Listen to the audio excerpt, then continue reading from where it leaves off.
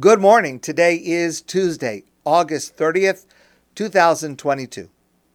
Recently, I was at an event and I had the opportunity to speak with a wonderful person in our community, Rabbi Henoch Singer. You may know him. And we were discussing a passage in this week's Torah portion, the Parsha of Shoftim. And I learned a valuable insight from him, and I'd like to share it with you. So this week's portion, the Parsha of Shoftim, is largely about the judicial system. Shoftim means judges. And there is a fundamental principle of Jewish law that is in our Torah portion. The Torah says, Al pi shnayim edim yakum davar. The truth in a criminal case or other kinds of cases, the truth is established by the testimony of two eyewitnesses. Al pi shnayim edim yakum davar. Two eyewitnesses, of course, with a very high standard of personal character and credibility and with exhaustive cross-examination, but two witnesses establishes what the court assumes to be true. What happens if there are two sets of witnesses, two pairs of witnesses who contradict each other? For example, two witnesses come to the Jewish court and they say, Reuven killed Shimon, God forbid, committed an act of murder. And two other witnesses come to court, they come to Beis Din and they say, no, Reuven did not kill Shimon. That's called Edim Hamachishim Zeh, sets of witnesses that contradict each other. And what we do is we discard them all.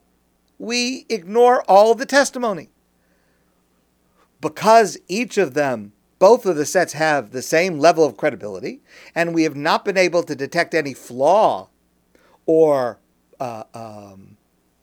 assumption that one of the sets is not telling the truth. We have no way to decide between the two sets.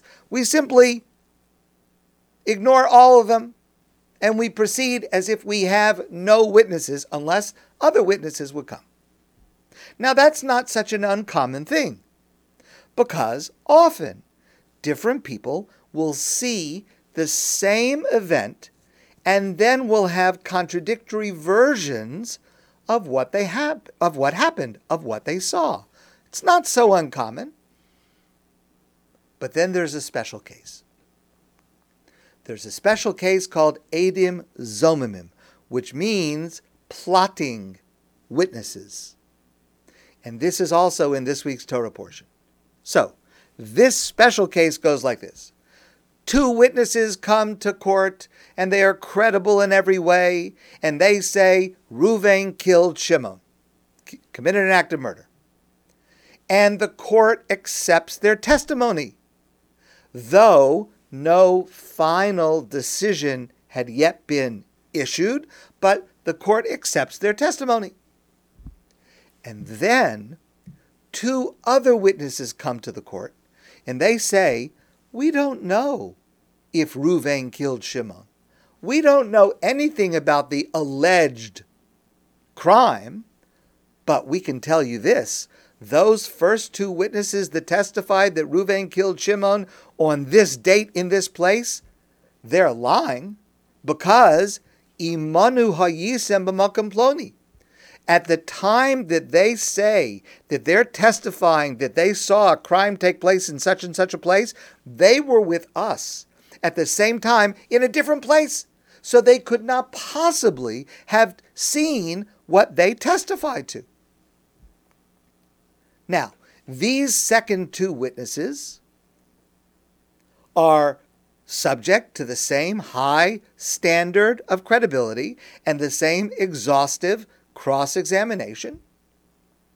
Then, what happens in this case is, Va'asisim lo kasher zamam lasos la'achiv. We do to the first set of witnesses what they tried to have happen to the defendant. We punish the first set of witnesses. In other words, in this case, we accept the second set of witnesses as true, and the first set we now assert they are false witnesses, and we punish the first set of witnesses. And the Talmud says, Chidushu, this is counterintuitive. This is something not expected, but this is what the Torah says to do. How is it counterintuitive? Well, it's different from the normal case, because here the second set of witnesses are believed and accepted, and we punish the first set of witnesses. It's not like the case where there are two sets of witnesses that contradict each other's testimony. One set says he murdered, the other set says he did not murder. That is different. Remember, in that case, we simply throw out all the witnesses because we don't know who to believe. You might think that this case should be the same, because ultimately what's going to happen? Ultimately, the first set of witnesses who said Reuven killed Shimon will lead to finding the defendant guilty, while the second set of witnesses, though they're not testifying about the alleged murder, still their testimony will lead to the defendant being acquitted. So maybe you should say, let's just throw them all out and start over again. On the surface, we should look at it maybe as contradictory witnesses. But here, the Torah says no. Here, the Torah says, Eidim Zomimim, in this specific case of plotting witnesses, since the second set of witnesses are not contradicting the testimony of the first witnesses. Remember, they say, we don't know if Reuven killed Shimon. Maybe Reuven did kill Shimon. All we know is that those witnesses were with us in a different place at that time. So since they're not contradicting the facts asserted by the first witnesses, the second set are just undoing the credibility of the first set. So the Torah says there's a chiddush. This is a counterintuitive idea.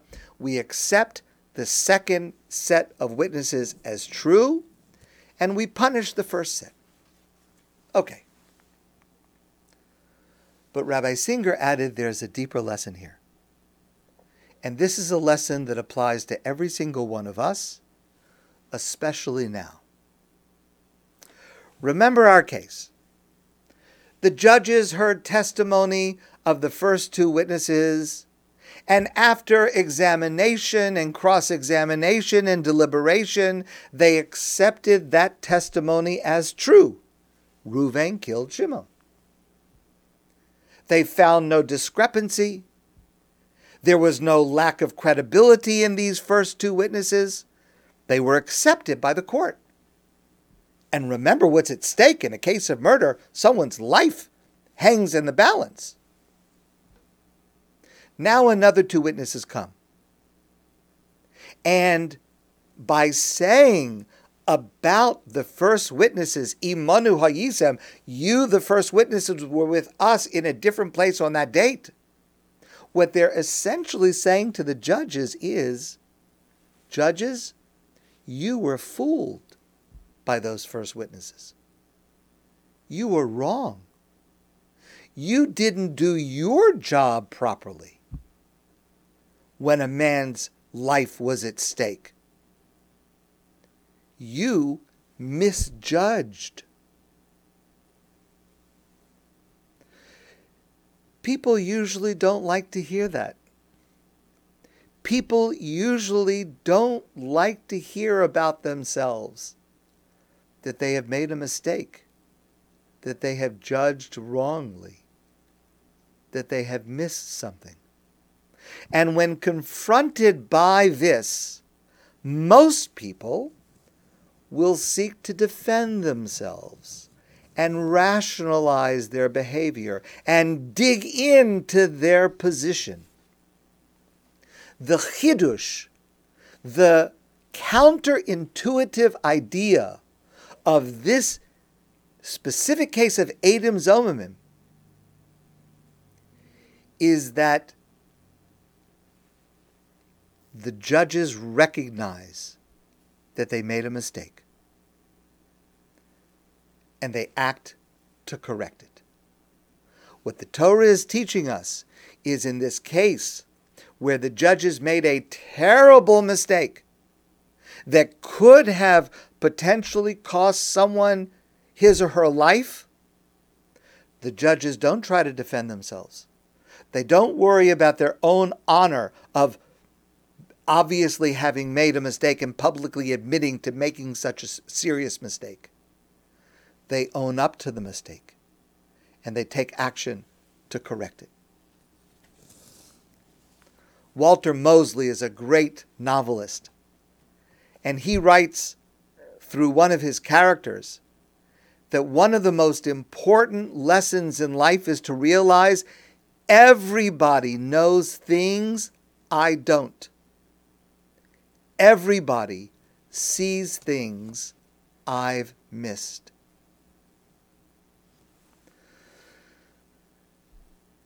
When we stand before God in judgment on Rosh Hashanah and plead for mercy and forgiveness on Yom Kippur, we are not able to deny our mistakes to God.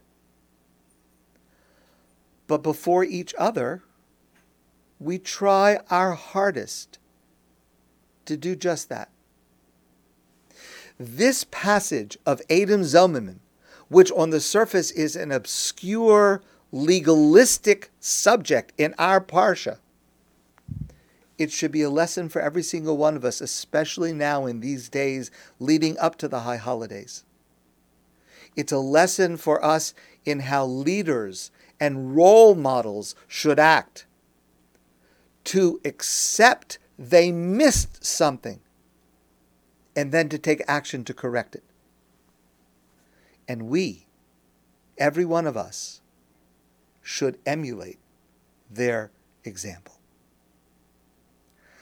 My friends, I want to wish you a great day, and I look forward to seeing you soon in person.